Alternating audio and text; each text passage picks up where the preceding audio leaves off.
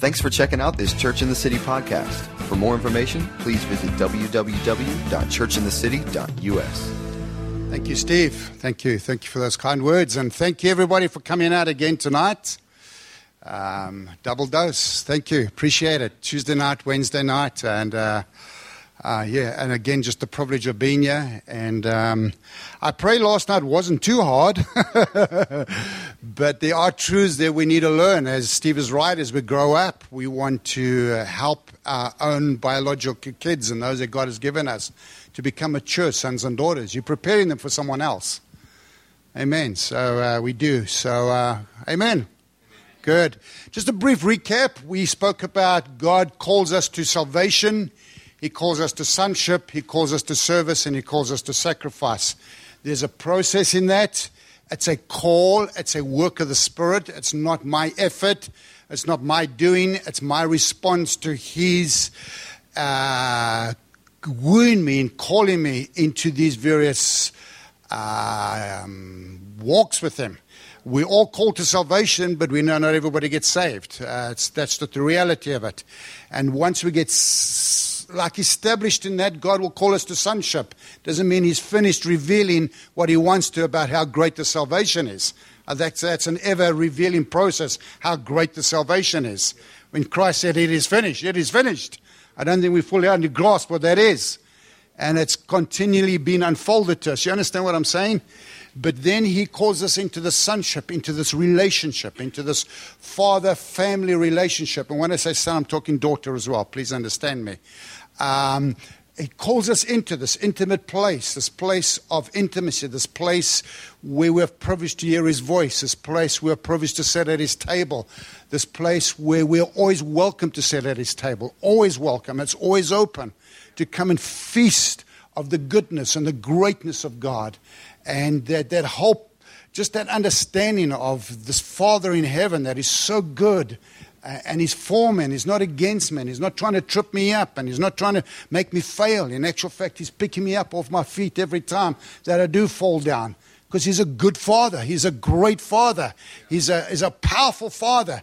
It's interesting in the Bible, in the Old Testament, He's revealed as Creator, predominantly. He's creating things and making things. But in the New Testament, He could have revealed Himself as anything, but He reveals Himself as Father. Because the Son comes, and when there's a Son, there has to be a Father. And in the book of John, if you read the Gospels, Matthew, Mark, Luke, and John, particularly in the book of John, Jesus mentions the word Father, like He's talking to His Heavenly Father 125 times. Where He alone is talking to His Father in heaven 125 times.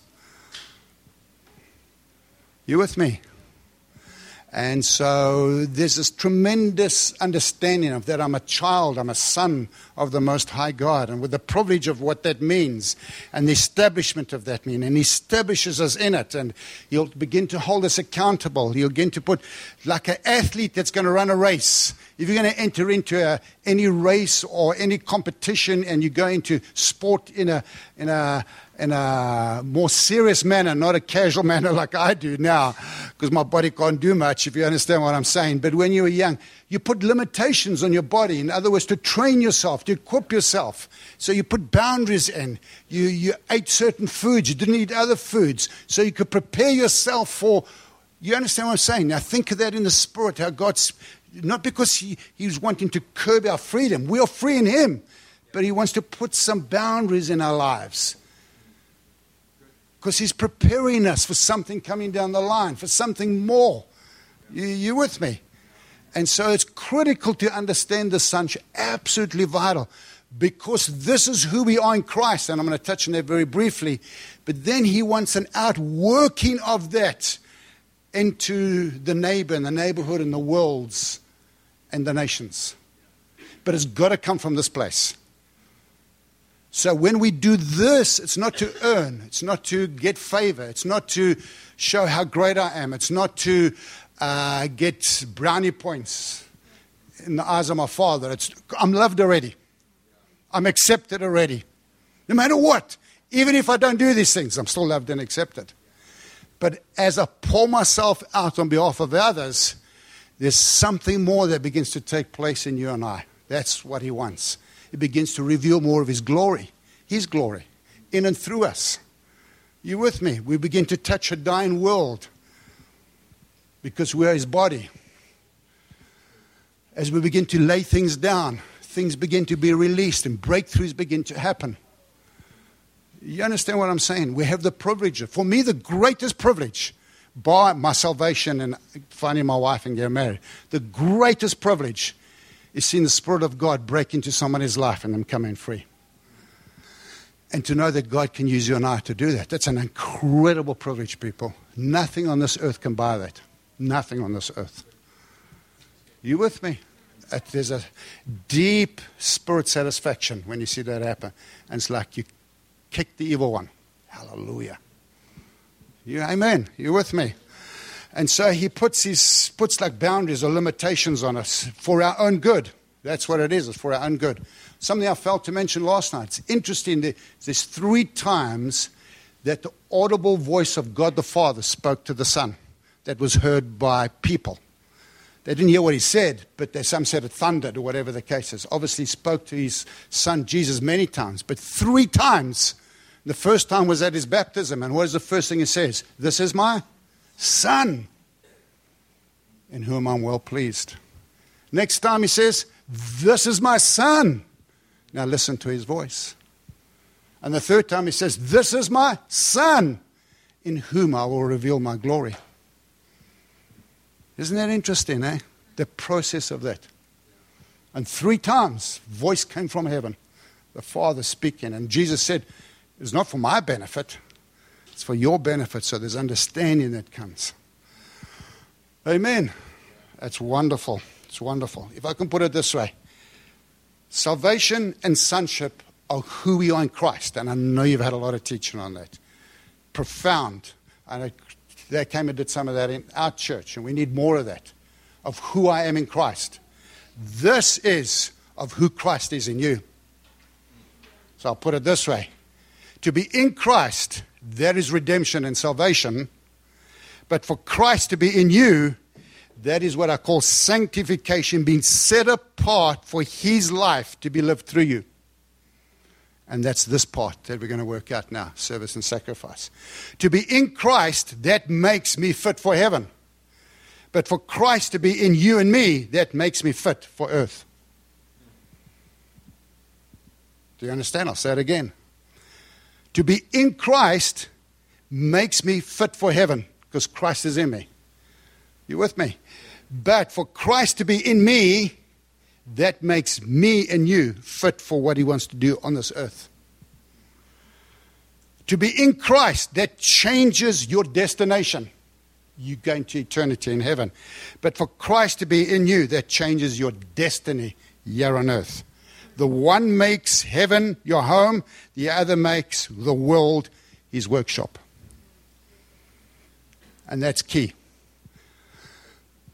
All right, so Christ is in me, the hope of glory. Or I am in Christ, or Christ is in me, the hope of glory. You with me? But now Christ is going to live His life through him. And there's a scripture in Romans 5, and I put it just so I don't have to keep opening my Bible. Listen to the scripture, incredible scripture, Romans 5:10. You don't have to turn there. For if when we were God's enemies, we were reconciled to Him through the death of His Son. So we were enemies of God. But because of His Son, we were reconciled back to Him. You with me? All right? How much more, having been reconciled, shall we be saved through His life?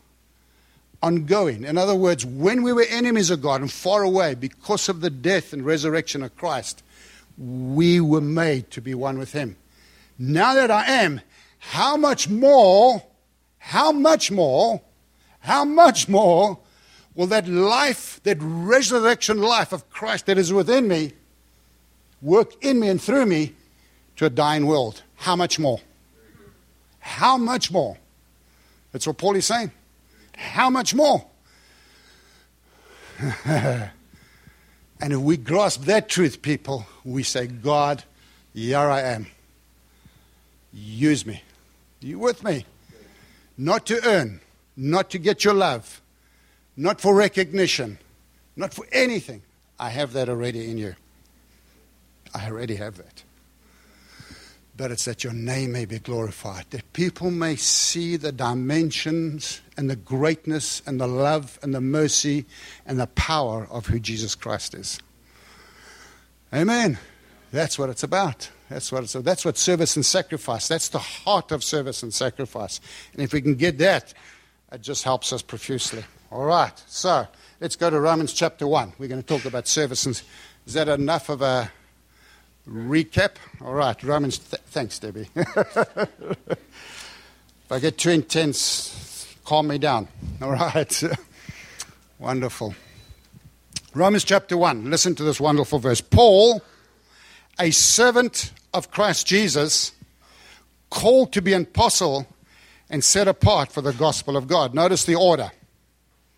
What's the first thing it says? Paul, a servant. First thing, servant. Of who? Okay, whoever you serve, because you serve Christ by serving others, we're going to cover that, but you're a servant of Him. You're not a servant of people.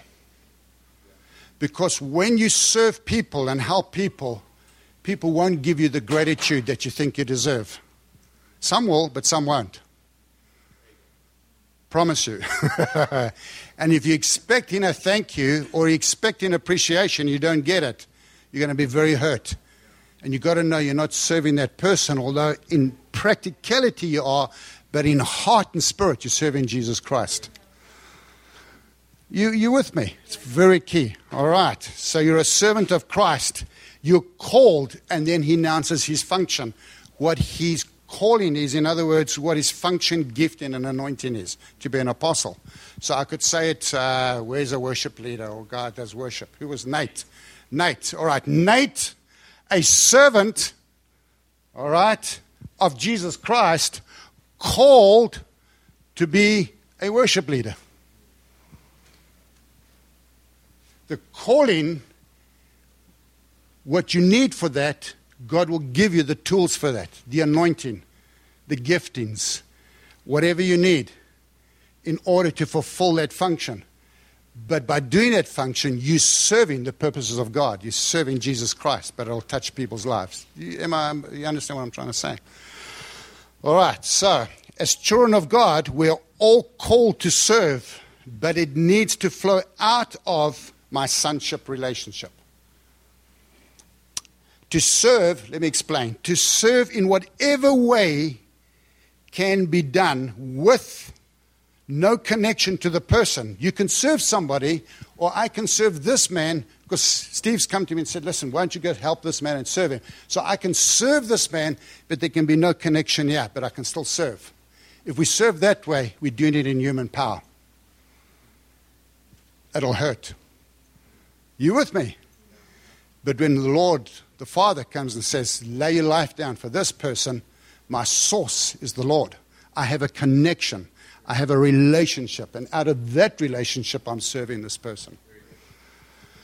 All right. Jesus said, come follow me and I will help me, keeping you awake. What did he say? Come follow me and, you all know the scripture, come follow me and I will make you, what? Fishers of men. Come follow who? Who are we supposed to follow? Jesus. Come follow me. Come follow me. Come follow me. Come follow me. Nobody else. Nobody else. Come follow me. And when you follow me, I will make you. I will work in you. I will change you. I'll transform you. I'll empower you. I'll get the junk out of you. I'll heal you. I'll deal with your insecurities. I will make you. To do what? A fisher of men, to serve others. That's the process. And it's an ongoing process that if it's just about making me, eventually I'll become a navel gazer and it's just about me and me and me and me.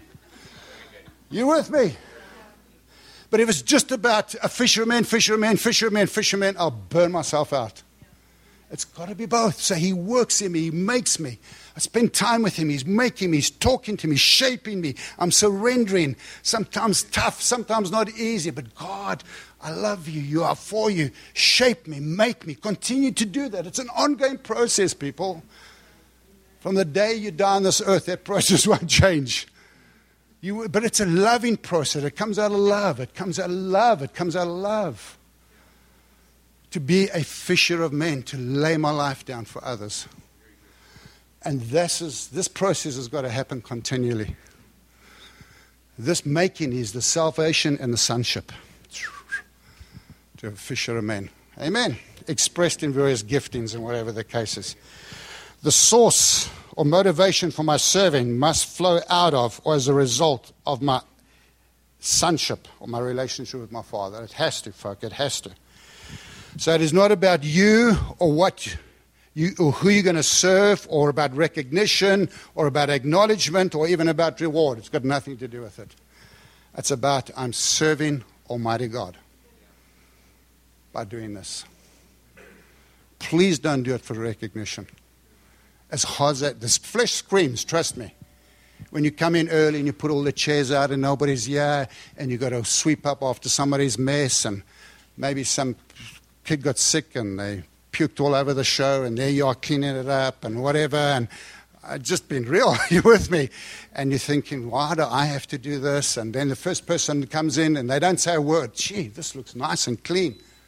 And it just said, gee, I had a tough day today. You know what day? And you think, don't even notice all the hours I spent here doing all this.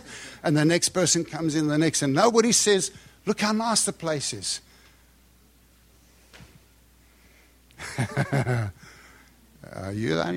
Am I the only one that struggles with that from time to time? Thank you.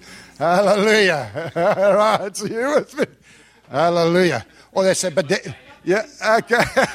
Or they say, but that's what you get paid for. You're right. That's what you get paid for. And it's like what I call little pop quizzes in my heart. God just sees how Murray's standing and saying, I wonder how kid's going to respond to this today. Then I don't say anything, but inside I'm saying, jeez, nobody's grateful in this place. Yeah, amen. So we do it not for anything else. Ministry or service motivated by personal ambition or by recognition runs on human power and energy and not on divine anointing. Not on divine, because you spend yourself when you serve others. You give, you get spent. You actually get spent. You need time to refresh. You need time away. I know I do. Can I be honest? I get peopled out sometimes. My wife never gets peopled out. She gets energized by people. I don't know how she does it. I have no idea how she does it. But she does. I need to draw aside. She doesn't, but that's the way we're wired. All right. So let's go to John chapter 12 quickly on service. I mean, there's different servicing. I'm trying to give you the heart of this rather than I'll get into some practicals. Folk, how do I say this? I'll say this lovingly as I can. If we do not serve, we will not grow. It's as simple as that. If you're a son in the house, you will serve. If you're a true son in the house, in God's house as well as this local house, you will serve. You will serve because that's what will motivate you and pull you. For the sake of Him and for the sake of this local family. You with me? We have to serve. Even if it's a little bit, we are called to serve, folk. I don't know how else to put it. We are called, but it's got to be out of this. I've got to keep going back to that. We are called to serve. We're called to lay our lives down. We're called that serve is, the real root word is to be a deacon, a servant. Christ said, I came to serve, not to be served. I came to serve. We're going to read the passage now. John, let's go to John chapter, what did I say, 12. John chapter 12. Listen to the scripture. 23. Jesus replied, the hour has come for the Son of Man to be glorified. I tell you the truth. Unless a kernel of wheat falls to the ground and dies, it remains only a single seed. But if it dies, it produces many seeds. The man who loves his life will lose it, while the man who hates his life in this world will keep it for eternal life. Whoever serves me, now look, he's talking about this truth. Now he's giving some practical application. Whoever serves me must follow me. And where I am, my servant also will be. My Father will honor the one who serves me. So he's saying simply that as you serve, you're giving your life away It's like a seed dying in the ground. You're planting seeds for the future. And you might not even see the fruit of it yet, but it's coming down the line. It's coming down the line. It's coming down the line. Even if you put out chairs for 5 years and nobody says thank you, trust me, that seed that you're planting is coming, the fruit of that is coming down the line in serving. And I want to thank everybody for what they did here, by the way, anyway, for the food and the cakes and the fruits, and thank you. For the musicians, thank you. You come early, you prepare, you practice behind the scenes. Thank you, it's appreciated. Some of you do it unnoticed. Thank you. Because it is good, the Bible says, to have a heart of gratitude. So it's good to acknowledge and have gratitude for what people do and thank them. The Bible says that. Honor one another. But don't seek the honor for yourself. Let others honor you. Do you understand what I'm saying? It's good to thank people. It's good to honor people when honor is due. It really is. To make people appreciate it. Appreciate it for what you did. I appreciate that. Thank you. Amen. Your wives, husbands, thank your wife for the food that puts put on the table.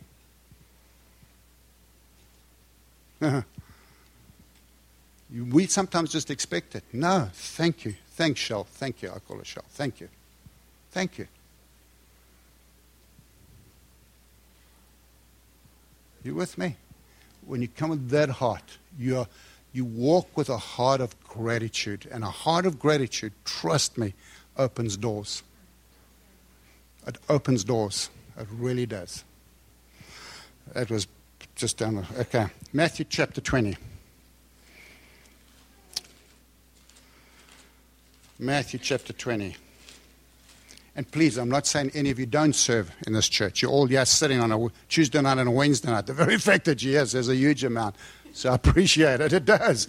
I'm not saying nobody serves, but it's to help others as well understand this truth and whatever. All right. Thank you. No, I love being here, so that's great. Matthew 20, verse 24 says this. When the 10 heard about this, they were indignant with the two brothers. They had an argument because the two brothers, James and John, wanted to sit at the right and the left-hand side of Jesus when he went into eternity. And the other 10 heard about it. Sounds like a nice leadership team, and they were indignant. There was some jealousy and competition. Sounds like my eldership team. No, plain. It doesn't. That was just a joke. It doesn't. And they were indignant, and how can he want a place of honor? Mention, these are the people Jesus was raising up, eh? Okay. But he loved them because he saw past that. He saw their destiny and future. He saw past those issues. God sees past some of our insecurities and issues, people. He really does. When he called Steve and Debbie to come to Chicago, he didn't say, oops, I made a mistake. Oh, my, look at the issues I've got to deal with in Debbie's life. How are we ever going to get this right? Okay. Sorry, Debs. Yeah, all right. No, I did. That's true. Yeah, I said Steve, and I couldn't remember her name.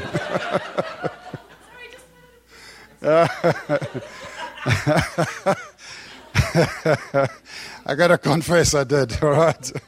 Jesus called them together and said, you know that the rulers of the Gentiles, in other words, the unbelievers, lord it over them, and the high officials exercise authority over. Not so with you. Instead, whoever wants to become great among you must be your servant. And whoever wants to be first must be your slave. Just as the Son of Man did not come to be served, but to serve and to give his life as a ransom. The way up is down. The way up in the kingdom is down. Is it an oxymoron? Is that the right thing? Yeah. Thank you. Yeah, it is. Descending. Somebody wrote a book called Descending into Greatness. Great title. Descending. Jesus descended into greatness. He gave his life. He lowered it. Even to be killed, to be buried, to dead under the ground. Descended into greatness. Amen. So that's serving. Now, just a couple of prayers. Serve in love. Galatians 5:13, the Bible says, serve in love. The Bible, Ephesians 6:7 says, serve wholeheartedly. Whatever you do, do it wholeheartedly. The Bible, 1 Peter 4:10 says, whatever gift you have, administered to others. Graciously, the grace, dispensing the grace of God unto others. 1 Peter 4:10. So to others.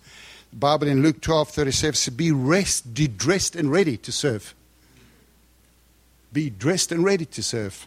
The Bible says in Matthew 25, be faithful. Well done, faithful and good servant. Amazing. Be faithful in your servant. Heartedness and his servant, whatever it is. And sometimes you'll be asked to do something that you think, that's not my calling. Doesn't matter. Serve. I'm not graced to do that. Doesn't matter. Do it. Is this too hard, people? It's reality. But it'll be for a season. It's not forever. It's not forever, trust me. It's not forever. But it's such a good training school. Such a good training school. It really is. It really is. Let's go to Galatians chapter 6. Yeah, amazing. I can say things here I can't say to my own church sometimes.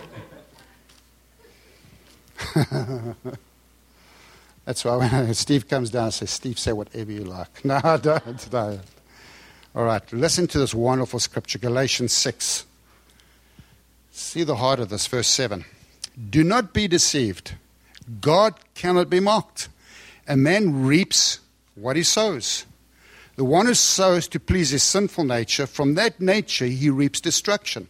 But the one who sows to please the Spirit, from that Spirit will reap eternal life. So how do I sow to the Spirit? I always ask, how do I sow to the Spirit? Well, Paul gives us a hint here. Let us not become weary in doing good. For at the proper time you will reap a harvest if you do not give up. Therefore, as we have opportunity, let us do good to all people, especially those that belong to the family of believers. Serve them. Serve one another. That's how we sow to the Spirit. We think it's, ooh. No. That's getting on my hands and polishing the floor sometime or cleaning or whatever. That I'm sowing to the Spirit. Incredible. Amen. So we're called to salvation, great salvation. Called to sonship. I really like that. And we're called to serve. We're called to lay our lives down. We're called to that attitude, that heart. The expression of it will be different for every single person. It will be different for every person. Really it will be.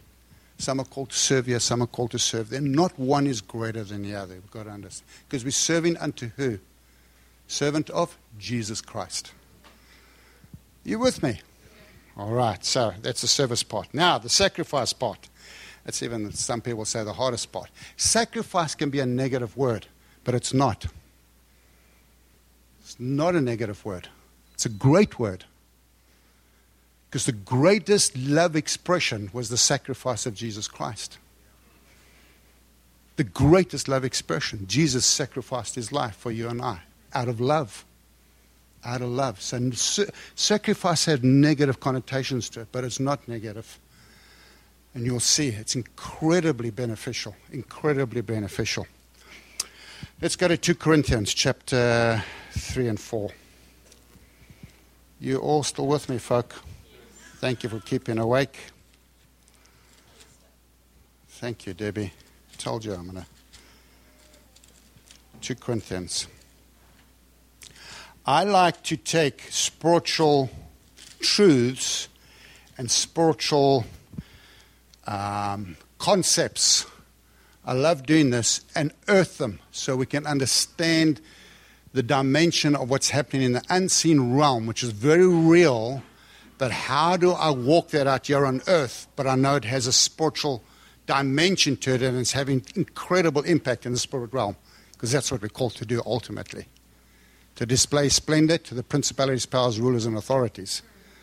You with me? All right. So, 2 Corinthians chapter 3, I don't have time to read it. It's all about how we have this ministry from Christ and a new covenant. It's the ministry of the Spirit.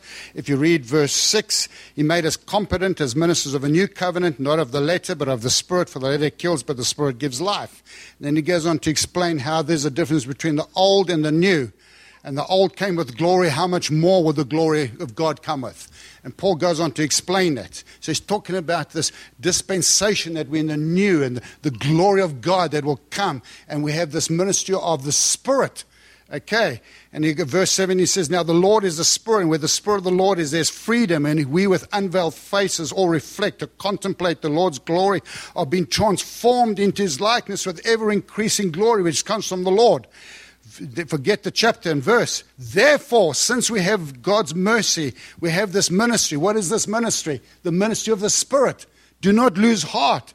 Though, and then he goes on to explain a little bit more about it. And he says in verse 7, chapter 4, but we have this treasure, this ministry, this treasure. The Spirit of God is in clays of jar. This is a clay of jar. Jar of clay, sorry. That's my dyslexia kicking in. Okay. We have it within us. Christ is where?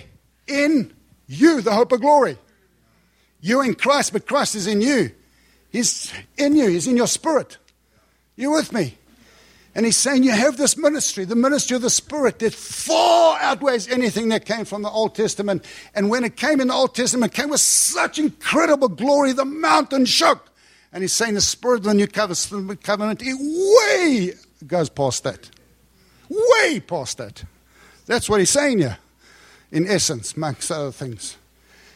And as we keep our eyes upon Him, and as we gaze upon Him, and as we contemplate Him, we are changed from ever-increasing glory, from one degree of glory to the next. Amen. So focus is key. But he's saying it's all inside. It's inside this mortal body. That's what he's saying here. But we have this treasure in jars of clay to show that this all-surpassing power is from God and not from us. Then what is he going to say? We are hard-pressed on every side, but not crushed. Perplexed, but not in despair. Persecuted, but not abandoned. Struck down, but not destroyed. Always carry around in our body the death of Jesus. So why? That the life of Jesus may also be revealed in our body. For we who are alive are always been given over to death. So it's like you're dying. You're physically dying, but you're dying to your own ambitions. You're dying to your own wants. You're dying to your likes. You're dying to everything that you desired before. You're dying. You're laying it down. You're laying it down. Little by little as Christ. You're laying it down. You're dying inside. It's like you get broken inside. Not broken because you're broken by the Lord. You get a contrite spirit, a broken spirit. And the Lord says, I love a man with a contrite spirit. You with me? And it's not easy, folk, to lay it down. You so desire something, the Lord says, lay it down. Okay, lay it down. It's not necessarily sinful. Just lay it down. That's what Paul is saying here. That's the truth of what he's trying to say. And he goes on to say, so you're given over to death for Jesus' sake, so that His life may be revealed in our mortal body. So then death is at work in us, but life is at work in. Let me put it. So death is at work in me. I'm just using me because I'm preaching. But life is at work in the person that I'm ministering to. As I surrender, as I sacrifice, as I lay down, life comes out and touches somebody else. That's the essence of sacrifice. We all want to see the glory of God and the power of God. Who doesn't? We all want the building to shake. We all want the dead to be raised. Well, I do. I don't know about you. I want to be part and parcel of that. Not because it glorifies the name of Jesus. That's what it does. It's the calling card of Jesus Christ. Signs and wonders are the calling card of Jesus Christ. Jesus has been in town. Amen. Yeah, it's not for signs and wonders. It's for His name's sake. And so it is written, I believe, therefore I spoke, and with the same spirit of faith we also believe and therefore speak. Say, saying, I'm surrendered, I'm laying it down, I'm being like perplexed, and it feels like I'm being crushed inside. But I have faith. And with that faith, I speak. I speak it out. That's what faith is. Jesus is Lord. Jesus will do this. Jesus is life. Meanwhile, there's something happening inside me. But it's with the spirit of faith that I speak. That's what it says here. Because we know that the one who raised the Lord from the dead will also raise us up with Jesus and present us in his presence.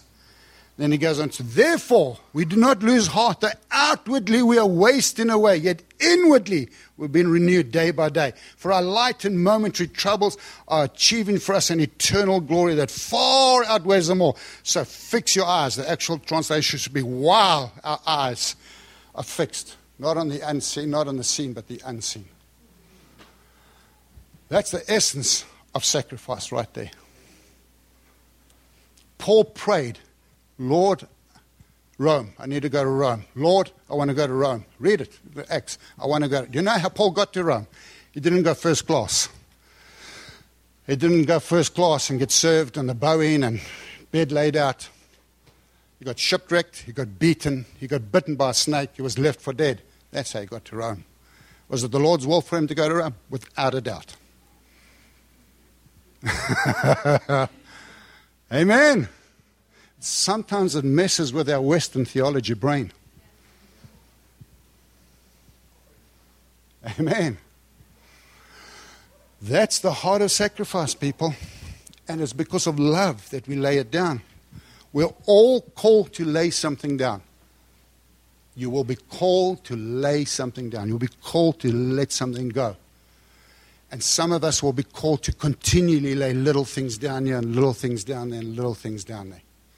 Not because God's making it hard for us, it's because of what He has in store for us. So we're called to lay down. And I don't know what that is. For this man is different to me. For him it's different to me. It's just different. I can't tell you what you need to lay down. Only God can tell you.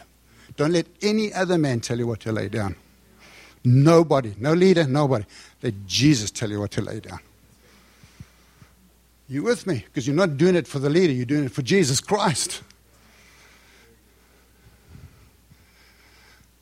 Are you with me? He'll call you to lay things down, people. I know in my own life, and this is not because of me, just some of the stuff we had to lay down. And some of it wasn't easy. When I got saved, I was in the life insurance investment business. Doing extremely well, I'll be honest. Doing extremely well at that time. That was in 1985, 86. Working in South Africa as a broker, earning great commission, doing very well. I got saved, radically saved by the grace of God. And it wasn't me, it was God. I fell in love with Jesus Christ. And somebody heard about it and opened a door for us to go into full-time youth ministry with no Bible training, having never read the Bible. He took a huge chance. I'd never read the Bible in my life, people. I had to go buy a Bible when I got saved. I didn't even know what to buy. I had to ask somebody, what does it look like? It's got Holy Bible. All right, thank you. You with me? God can use anybody. Trust me. And I went from earning what I was earning. 9 months later, I was earning a quarter of what I used to pay in tax. That was the radical economic shift for us. Radical. We didn't even notice it. I'm just being brutally honest. I didn't even consider it because I so love Jesus. The hero in my life, or my eyes, is my wife. That's the hero. Because God called me and she laid her life down to come with me. Where she had it nice and easy because of the money that was coming in, to somebody that had to do everything now. She's my hero.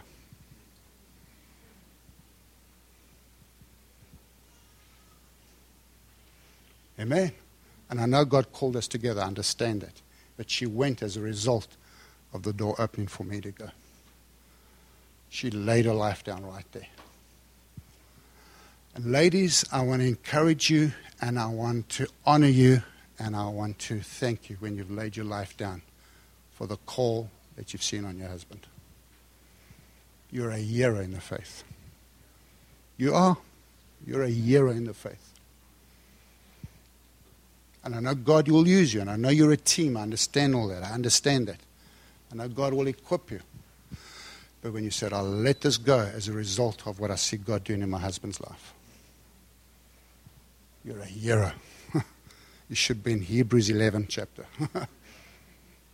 You really. She paid a price. She paid a huge price. And we went into a full-time youth ministry where at times we had no food. We didn't know what we were going to eat. We had no food. That's just being honest. But what did God teach us? Faith. Taught us faith. But we never went without. We always had food, but there were days we had nothing. I'll be honest, nothing. We wanted to go on vacation. We had nothing to go on vacation. But in those 5 years we were in Cape Town, we had some of the best vacations ever because God just, I don't know how He did it, but we went to 5-star hotels. We got fully paid for. I don't even know how it transpired, but it did. My kids heard we needed a vacation. They went and took all their toys, Clayton and Chantel, 5 and 6. They went onto the sidewalk and they put a table out there. We were still sleeping. It was early in the morning. They planned it. They got up and they took little envelopes and they were putting big Cokie, 20 cents on the whole envelope. They wanted to sell it because they wanted to get money for the vacation. But they didn't even moan about the sacrifice. It's tough when your kids go to school and all the other kids have got everything and your kids haven't got it. You with me? But that's the price that we had to pay. That's what we had to lay down. And then we had one car, and the Lord said, give that away.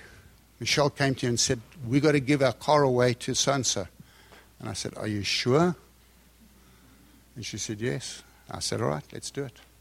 Didn't even question her. I trusted her. So we gave it away. Then we had to walk everywhere for a while. But then somebody bought us a car. It's amazing how it happens. And we didn't have faith by hints, We're without a car. We just prayed by ourselves. You understand what I'm saying? God taught us a lot in this. Then come in here like this couple. I'm just honoring them, laying their life down to come to this nation. Bringing a family, bringing these 2 girls. Your son was born here, huh? Yeah. Right across an ocean, not knowing what they're coming to. Just by faith, laying their lives down. Absolutely incredible people. Incredible. But that's what God called them to do. It's a sacrifice. That's a sacrifice. Michelle and I claimed on the plane to come to America. Our kids were still at home. They said goodbye to us. And we just wept and wept and wept. Why did we come? Michelle's mom was dying. And we knew she would die within 6 months. But we had to obey God. We climbed on the plane, and I remember we sat right at the back of this South African Airways, and there were not many people on the plane coming over. And I had the 3 seats, and she had 3 seats. And I was crying, and she was crying, and the air hostess walked past, and she thought we had a big fight, because I'm sitting there, and she's sitting there. And I could see she walked past us, and whispering to her, but they left us alone. They thought we had a huge fight. But we were just weeping from the loss of leaving our kids.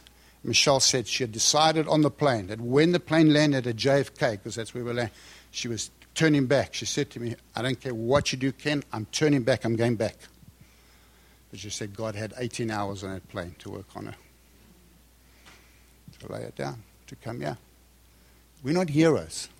I'm just saying God calls us to lay things down by His grace. That's the hardest sacrifice. And for each one is different. And it's a privilege to lay something down for the King of Kings.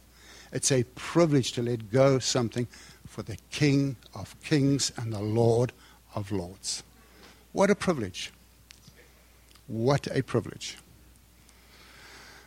Amen. I hope this is not too hard, but it's just biblical truth.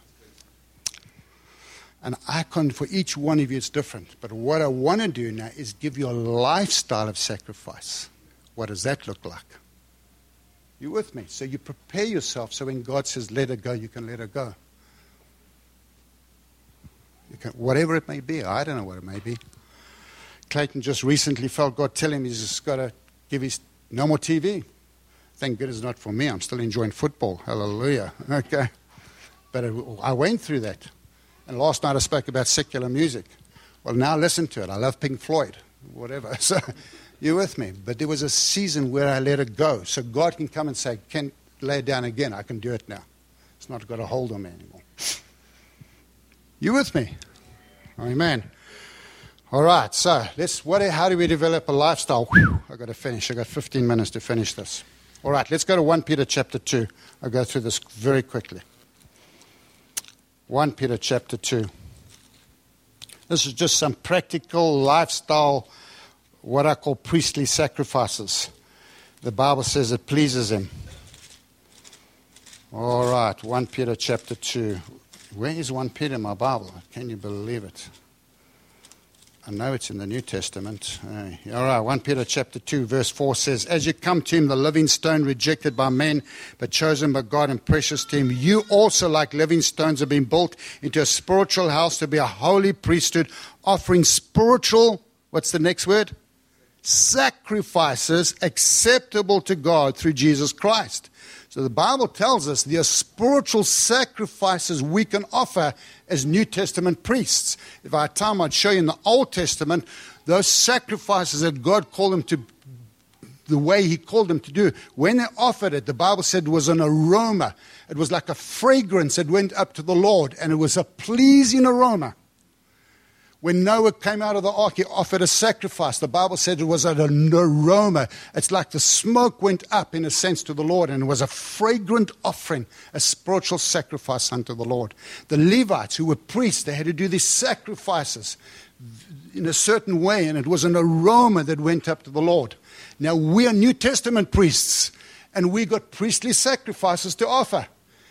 And before we can get into our kingly anointing or the releasing the power and breakthrough of God, God calls us to offer up priestly sacrifices as sons, as a lifestyle. You with me? I'm going through it quickly. What are those priestly sacrifices? What are the New Testament priestly sacrifices? Because the Bible tells us I'm a New Testament priest. Each one, He's the high priest. I can't atone for my sin. That's been done for. But as I live on this earth, what are the priestly New Testament sacrifices that it's an aroma that's pleasing unto Him? And it pleases my Father in heaven. How many would you like to please God? You can. Hallelujah. All right. All right. So what are they? As you and I are willing to, let me just say this. As you and I are willing to sacrifice biblically, through obedience by the Holy Spirit, time and comfort, etc., things will begin to happen. But anyway, let me get on to my other notes. All right, so it's at the back. I just got to pull them out from somewhere else. All right, so this New Testament sacrifices, very simply. One of the things we notice from the Old Testament is that sacrifices done God's way prepare the way for the glory of the Lord to come. In other words, the kingly anointing or the manifest power and glory of God is revealed after priestly sacrifices. Derek Prince said this: we can't exercise our kingly anointing and authority before we have offered up our priestly sacrifices. Amen. All right, so what are the priestly sacrifices? Number one, just let me say this. David understood this principle and took it a little further. And if you read the Psalms, he says, "Sacrifice and offerings you do not delight, but here I am. I offer my body as a sacrifice." He took it a little further. He understood something of what was coming down the line.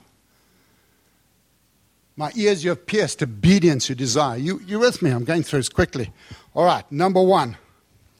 What is the first thing? Romans 12, verse 1 and 2 says, "Now, therefore, in view of God's mercy, offer your bodies as a living sacrifice. This is pleasing and acceptable to God." It's a living sacrifice. The Old Testament was dead. We're a living sacrifice. Glory of God is housed within Christ in me. And so as I offer up myself, I'm a living sacrifice.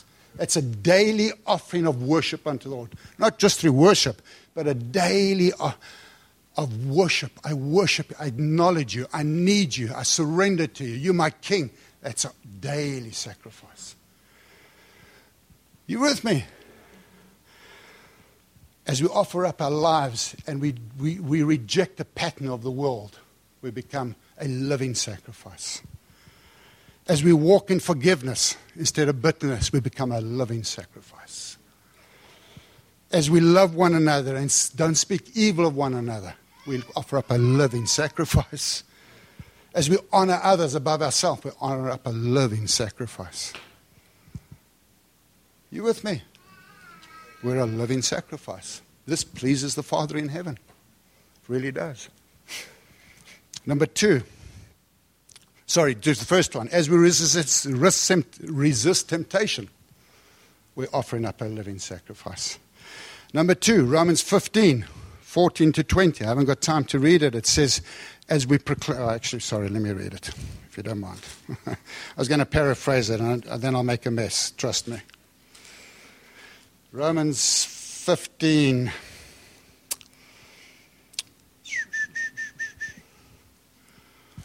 All right, let me just quickly find it. Romans 15. All right, let's go to Romans verse 14. I myself am convinced, my brothers, that you yourselves are full of goodness, complete in knowledge, and competent to instruct one another. I've written you quite boldly on some points as to remind you of them again because of the grace God gave me to be a minister of Jesus Christ to the Gentiles with the priestly duty of proclaiming the gospel of God so that the Gentiles might become an offering acceptable to God, sanctified by the Holy Spirit. So as soon as I proclaim the gospel to others, as soon as I bring the Gentiles or the unbelievers in prayer before Him, I'm offering up a priestly sacrifice. That's what I'm doing. That's what I'm doing. It's to do with others. You with me? Sorry, I'm going through this quickly. Number 3, Ephesians. We go to Philippians 4. You can go and study them all and look at them. Let's go to Philippians chapter 4. Philippians chapter 4. So I should have had all the scriptures written out. I'm not like Steve, who's more organized than I am. All right, Philippians 4. Let's read from verse 14. Yet it was good of you to share in my trouble. Moreover, as you Philippians know, in the early days of your acquaintance with the gospel, when I set out from Macedonia, not one church shared with me in the matter of giving and receiving except you. For even when I was in Thessalonica, you sent me aid again and again when there was a need. In other words, material help, finance.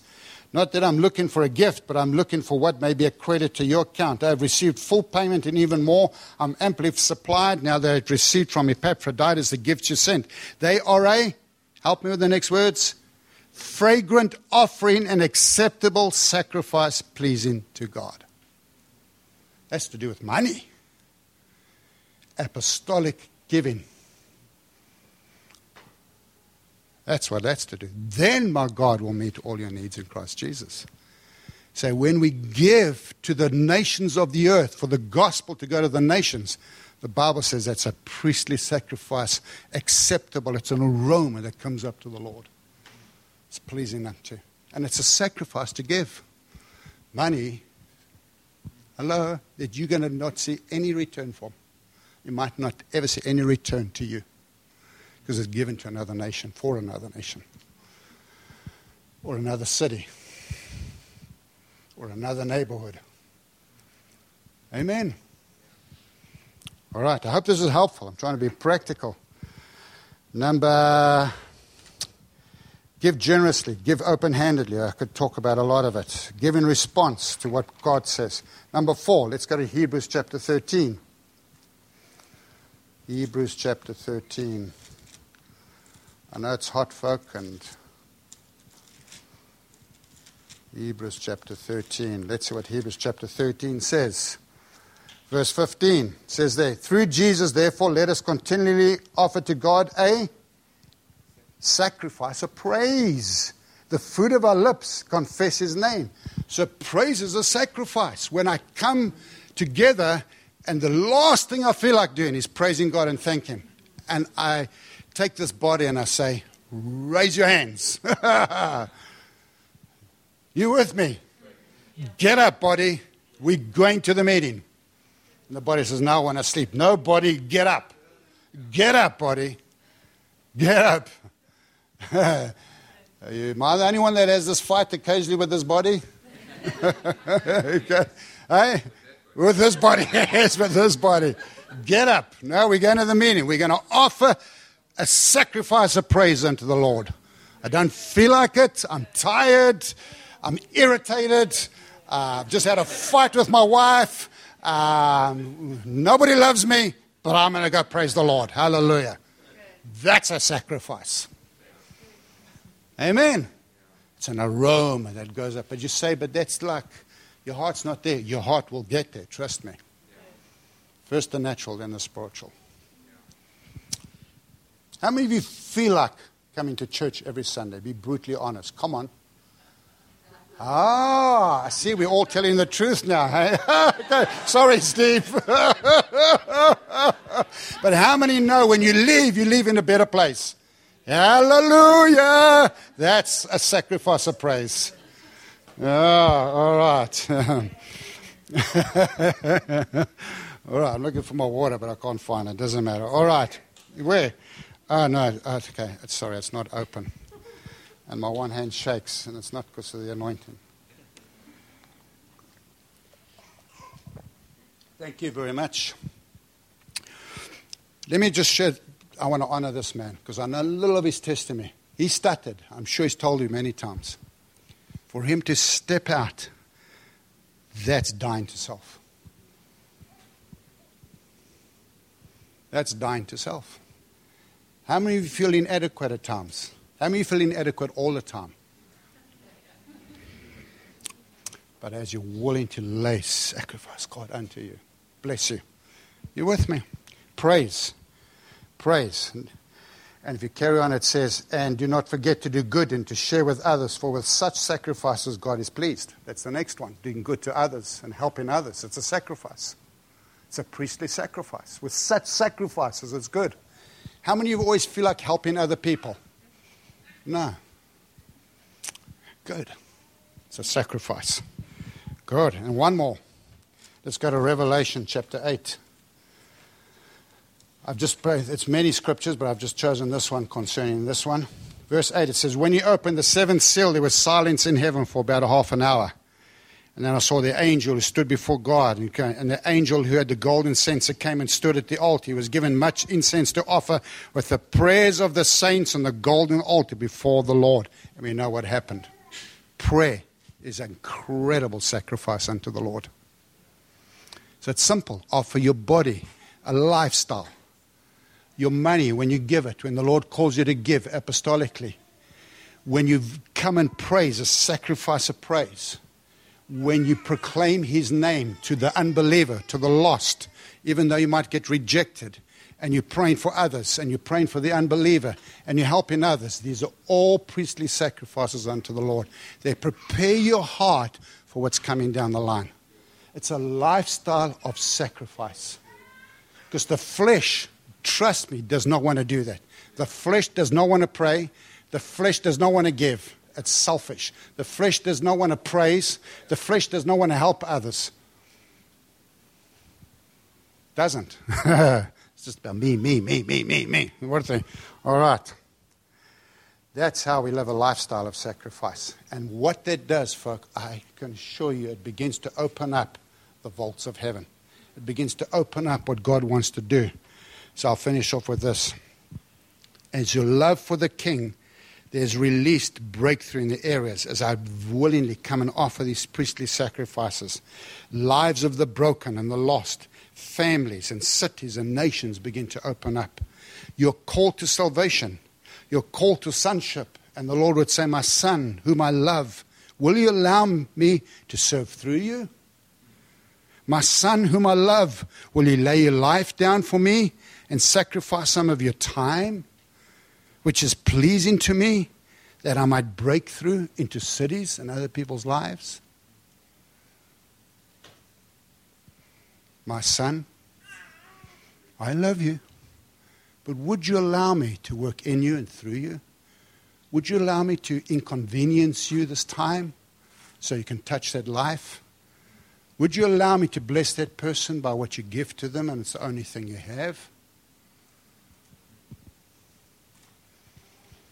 Would you allow me to wake you up a little earlier than normal for the next couple of weeks so you and I can spend time together? My son, I love you. You're mine. I've chosen you. I've redeemed you. But would you allow me